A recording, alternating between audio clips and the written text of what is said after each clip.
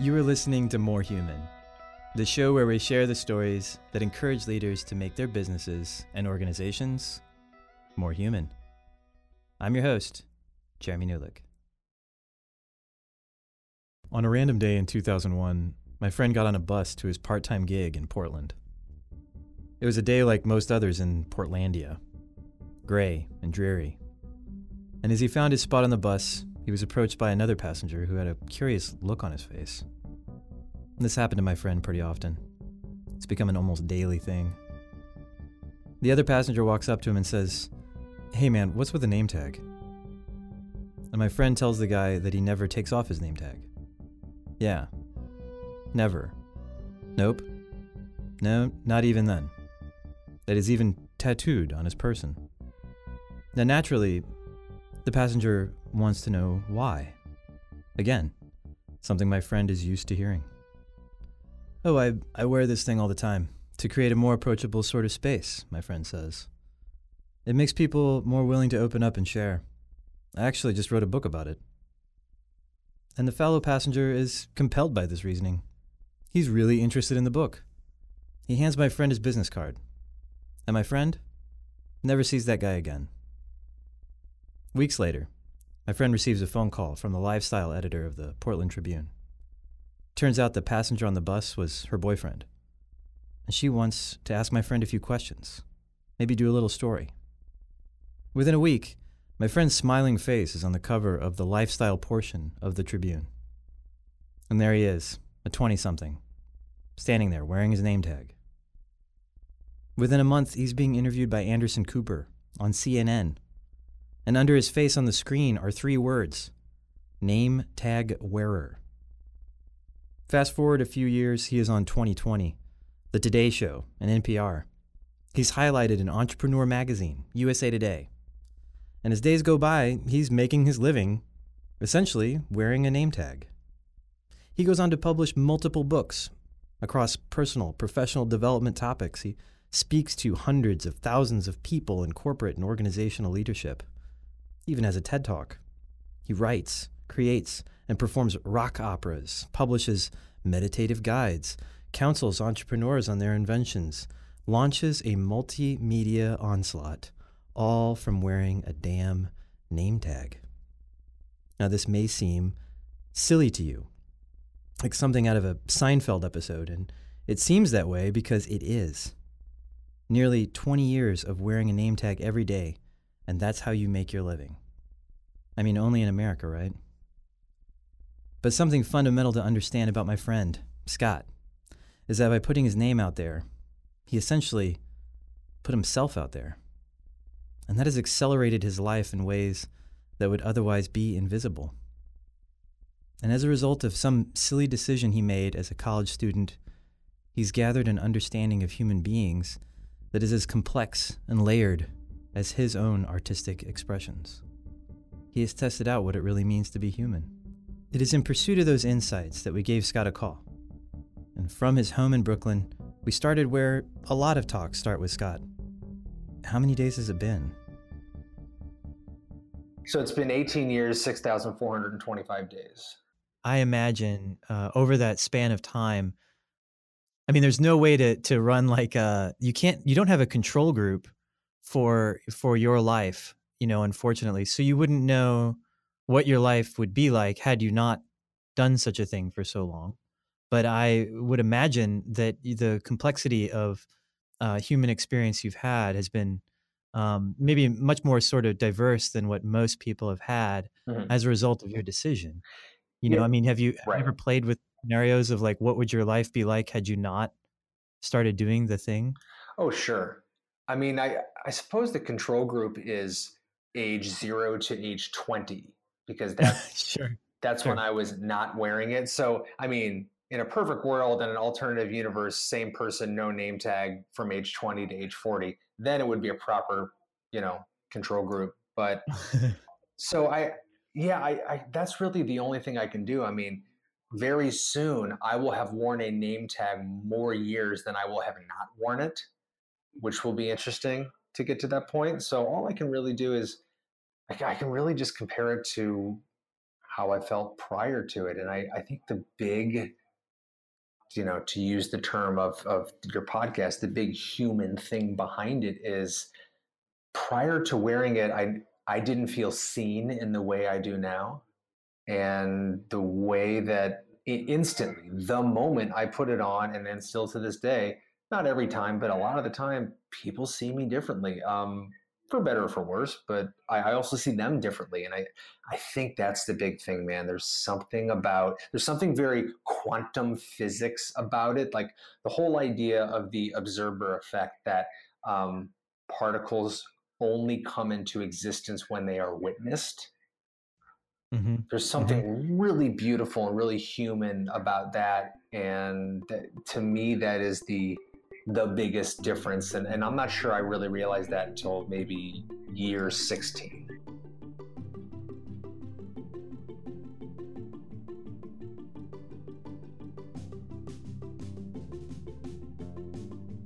It's not just wearing a name tag, obviously. You quantify, if you can, the amount of sort of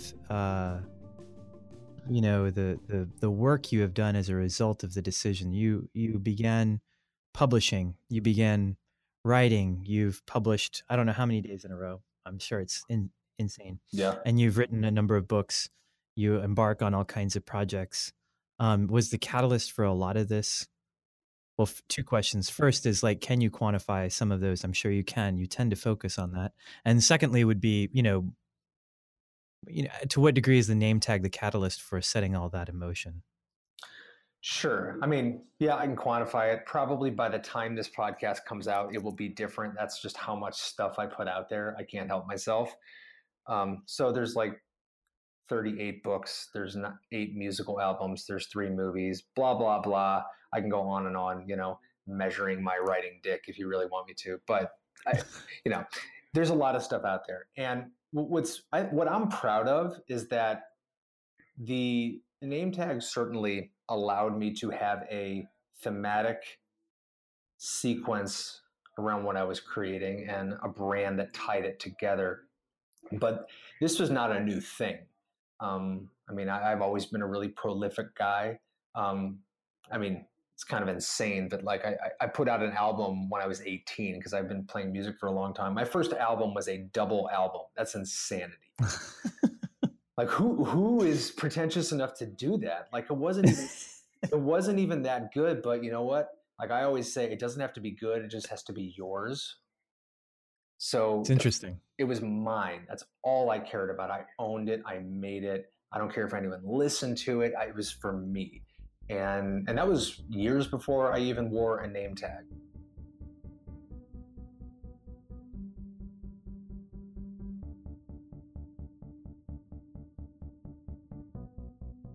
That's something that's really compelling about, that I don't want to get too metaphysical necessarily, but it would be, I wonder what preceded the name tag because I think it would be easy for a lot of people to say, well, this seems like could it get more shallow than dude wearing a name tag? But it seems like, and you could probably argue that, or I'm sure that you may have heard things like it. But I think that, what's interesting is that there had to be something that preceded. There was some notion you had or some journey you thought you were going to take, right? That led to, this is a fun experiment. Why would you even be open to something like that unless you thought there might be something in it for you? Well, right? When I started doing this, I was just incredibly lonely and isolated because of my own volition.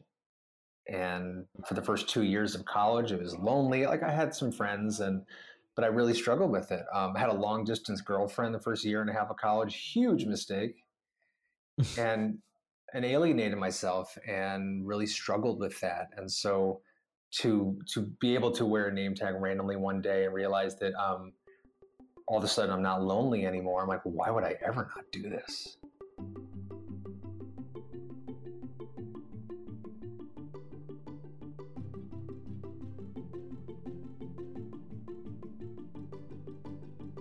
It's hard to characterize, I think, for a lot of people, I would imagine, and you imagine you've run into this. It's hard to characterize who you are.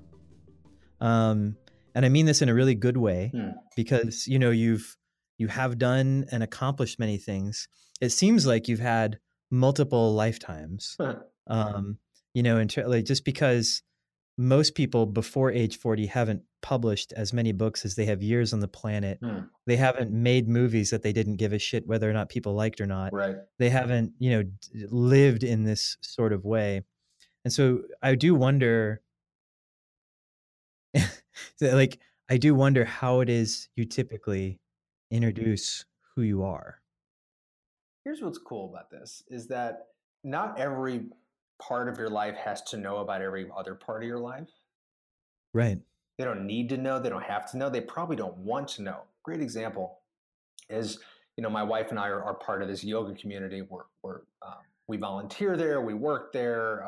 You know, we're a big part of the, you know, the program, and we do yoga there too. And I mean, I see people every single day that they know nothing about me, but we talk all the time. We have this nice connection over like mutual suffering and sweat, and we know each other's names, and we talk about yoga, but that's it. And it's really great. It's nice to have this.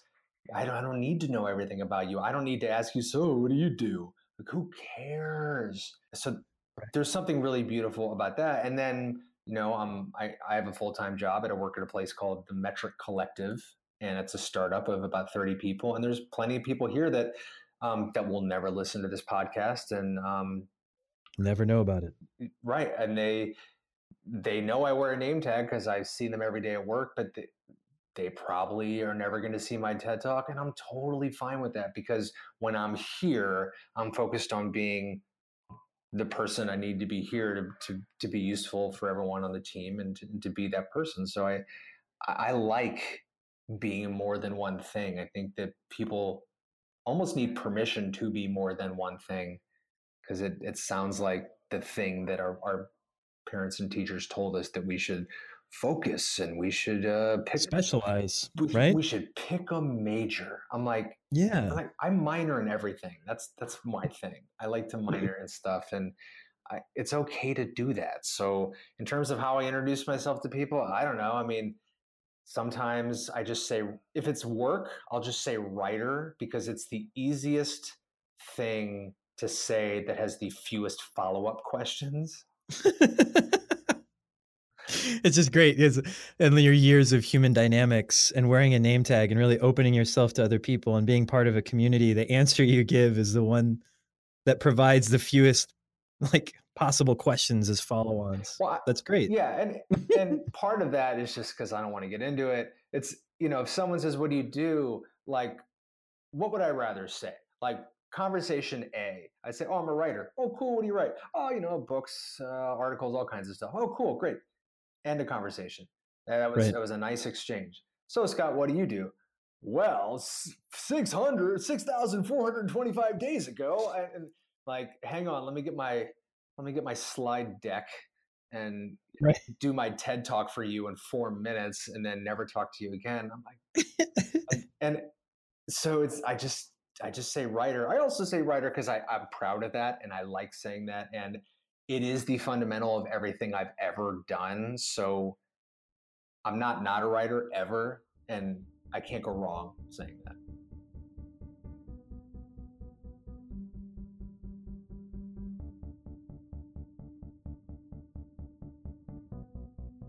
What do you think you regret the most? Like, it doesn't seem like you live in regret very long.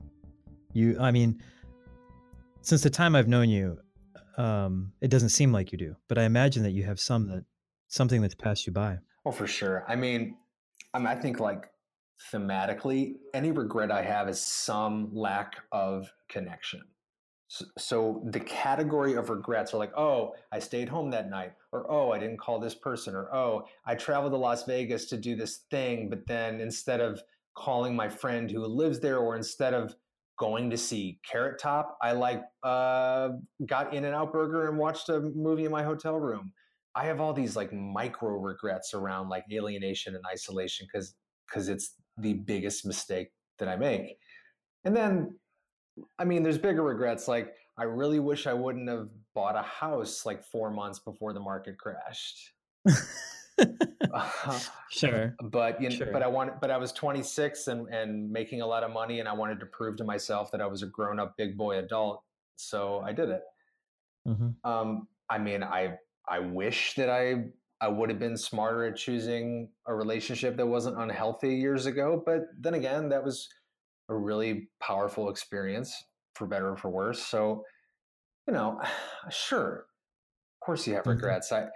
To me, the whole thing, it's not regret or not regret. I don't think it's a binary thing. I think Hmm. it's like, can we not prosecute ourselves for crimes past?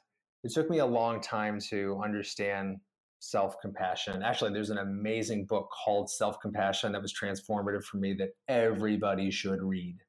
And yeah, so a combination of a lot of things, I learned how to kind of reframe it cognitively and to forgive myself. And there's some very basic mantras and things that I say. Like I was just saying this a minute ago, like the best thing you can say before you start rating yourself is of course.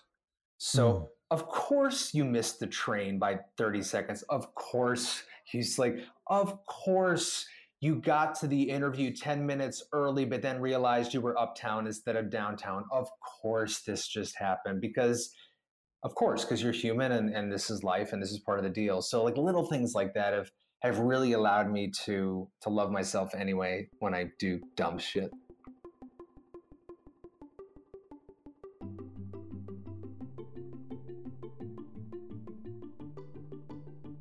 Well, it seems like you had you've had an accelerated, like I said, you've had Right. like several lifetimes worth of creative sort of output. Right. And I would imagine that what that's done is it's provided interfaces that maybe like most people who live lives that maybe aren't as accelerated as yours just don't have as many opportunities to run into the wall. You know, it's like run into this confrontation with yourself or with others where you just like took off, you know? And it sounds like from a pretty early age, you know, it was like, I'm going to make stuff. I'm going to release a double album, you know, and Right. I'm doing it for me. And that sort of aspect of you, um, you know, has probably put you in touch with people faster than what most people would have to ever deal with, you know? I never thought of that. It's beautiful. Thank you. Well, you're welcome. You know, that's why I'm here. But like, well, in that regard, like what other kinds of insight about humans do you think you have that maybe some other folks who didn't decide to wear a name tag for 18 years, like what other kinds of things have you observed about our species that you think Yeah. is really interesting? Oh boy. So here's something kind of neat. So maybe 10 years ago, I was in Sedona, just taking, as I was known to do at that point in my life, go on vacation by myself for 4 days and talk to nobody, which would seem like the right thing to do, but it's like I worked alone. I was already talking to nobody. I don't know why I thought going on vacation for 4 days alone would help. Anyway, so uh, now I would never do that. But so I go to Mm. Sedona one year, just kind of hanging out for a few days, and I was in the car and I just switched shirts and I didn't have a name tag on. I'm like, I'll screw it. I'll just when I get to the hotel, I'll do it. So I drove through like the entrance, and there was the guy in the little parking valet box. Um, and I'm like, I'm so tired. I just want to get into my room. I don't care about this guy. And he's like, name? And I said, Scott. And he goes, last name? I go, yeah, that's my last name. He goes, okay, go ahead, sir. And I just straight up lied Right. about my name, which is something I can't really do anymore and haven't done. And I'm like, Right. I take off the name tag for 3 hours because I can't reach the back seat, and I'm already lying. And I was like, wow, man, I really needed to get one of those out there, just cleanse the system with a nice little lie. so so it was And alive for like no real good for reason. Just yeah, nothing, just for nah, because I could. And yeah. so anyway, I have this theory about the relationship between anonymity and accountability, Okay. and I don't think it's new. I'm not the first person to say this, but yeah, I think wearing a name tag 24/7 has made me more honest. And Mm. not that I was dishonest before or am now, and regardless of whatever level I started at, but the fact that I have this it kind of paints me into an honest corner. Having this thing on, I'm like, they know my name, like I'm accountable. It's right there on Front Street, so I kind of have to tell the truth. And I think that why the internet is so toxic is because it invites anonymity, which brings out the worst in people because there's nothing to hold them accountable. Hmm. That's why people say the internet is, the bathroom stall of the digital world, because you can write anything you want on the bathroom stall and no one will know it was you, and you can say the worst things, and all kind of going back to why I actually do think everyone in the world should wear name tags all the time, everywhere, forever, is because I think it would actually be like a catch-all that would solve a ton of problems around the issue of honesty.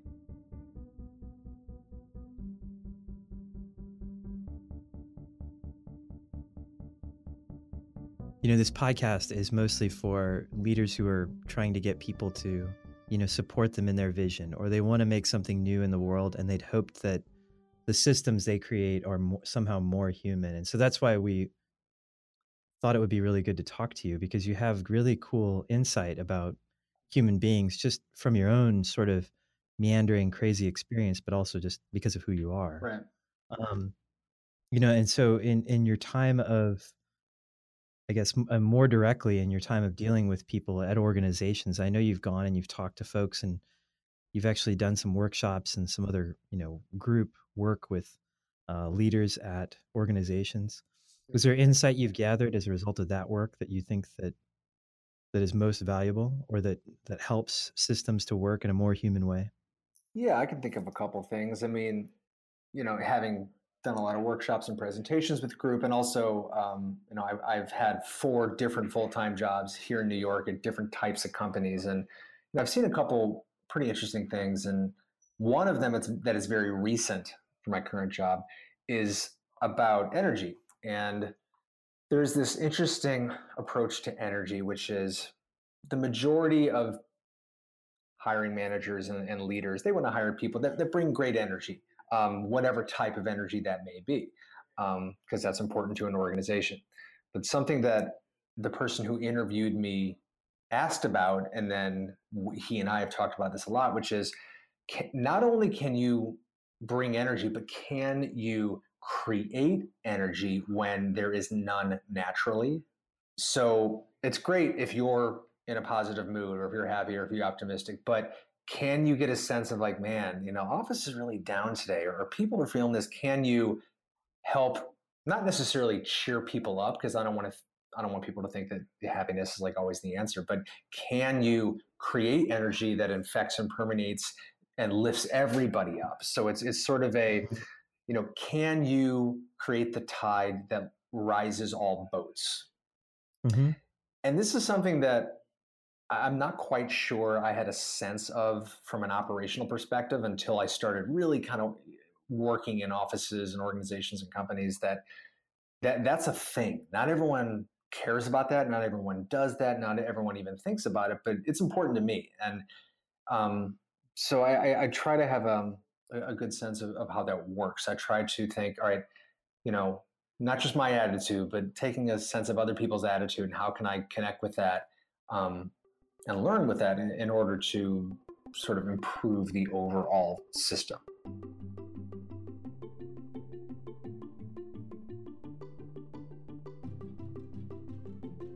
Do you have more gigs, outside the company where you're still spreading the gospel of Scott, or like what you have a book that's coming out now? What's next? Yeah, I mean, I retired from speaking full time, meaning around the time people stopped hiring me, I said I retired.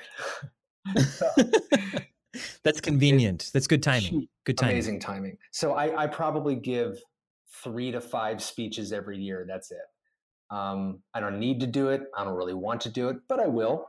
If the great opportunity comes, I'll still do it. So, yeah, occasionally I'll give a presentation, but for the most part, in terms of my own projects, I mean, I got a new book coming out. I'm very excited about it. It's called Expect Nothing.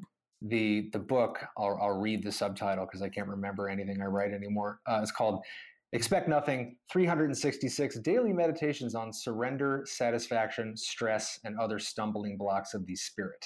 And I'm going to go record a new album probably in August. Got a bunch of new songs that I'm ready to get down on wax. And by wax, I mean digital. Right? Digital wax. And then I do a game show called Steal Scott's Ideas. It's a game show podcast about innovation and product development, and it's really fun, and I love doing it. It is. It's this wonderfully improv comedy sort of thing that you do along with it. Yeah, it's a big hoax, and I basically did it as an excuse to see my friends more, because as we get older and as people get married and have kids and have lives and blah, blah, blah, it's hard to see people. And especially in New York, people do all this like friendship math. What's like, oh man, you live in the Lower East Side, Friday at 9, I'm not going to go there. I won't get home till 2. No. So my wife and I, we kind of created this project around, we invite people over to our house, we cook them dinner, and then we record an episode of the game show, all of us together. And it's great. It's like community, it's fun. It's nice to do projects that involve other people, not just me sitting in like a corner typing. So it's this co-creative thing. And my wife is like the guest star in every show, and we just act like idiots, and no one listens to it. And it's not going to be on NPR. Ira Glass is not going to bang down my door and say, you're going to be the next Serial. It's just this thing we do, and we document it. And it's really goofy and funny and sort of mischievous, which I like. Scott may be onto something when it comes to his ideas about mischief. That idea of play and imagination in the human condition acts as a panacea to something like imposter syndrome. At least, it appears to have done so for Scott. It's interesting that a story about a person who would do a particular and seemingly random behavior for almost 20 years is a story about reinvention. And while wearing his name tag can be a source of eye rolls for some, Scott's diligence and his commitment to creating meaningful connections with people has led to some of the least likely and most compelling sorts of outcomes. And it's this insight that has implications for you. If you're hoping to inspire other humans to find something playful and even mischievous in their daily lives, it's an invitation to explore what's possible. I mean, what does it say about the human condition that the latest book for a person who has had Scott's adventures would be called Expect Nothing? Now, if you want to read that book or learn more about Scott and any of his latest adventures, you can check out our show notes, or you can go to hellomynameisscott.com. This has been More Human, a production of the Be Human Project. Editing and sound design by Khalees Walker, with art direction by Steph Sabo and Kes Arnold. It's hosted by me, Jeremy Newlick. We record and produce this thing at our studio at Big Wide Sky, a human business consultancy. To subscribe to More Human, search for More Human anywhere you subscribe to podcasts. And to learn more about the Be Human Project, or if you dig what you heard today, check out our website, behumanproject.net, and visit often. We love humans.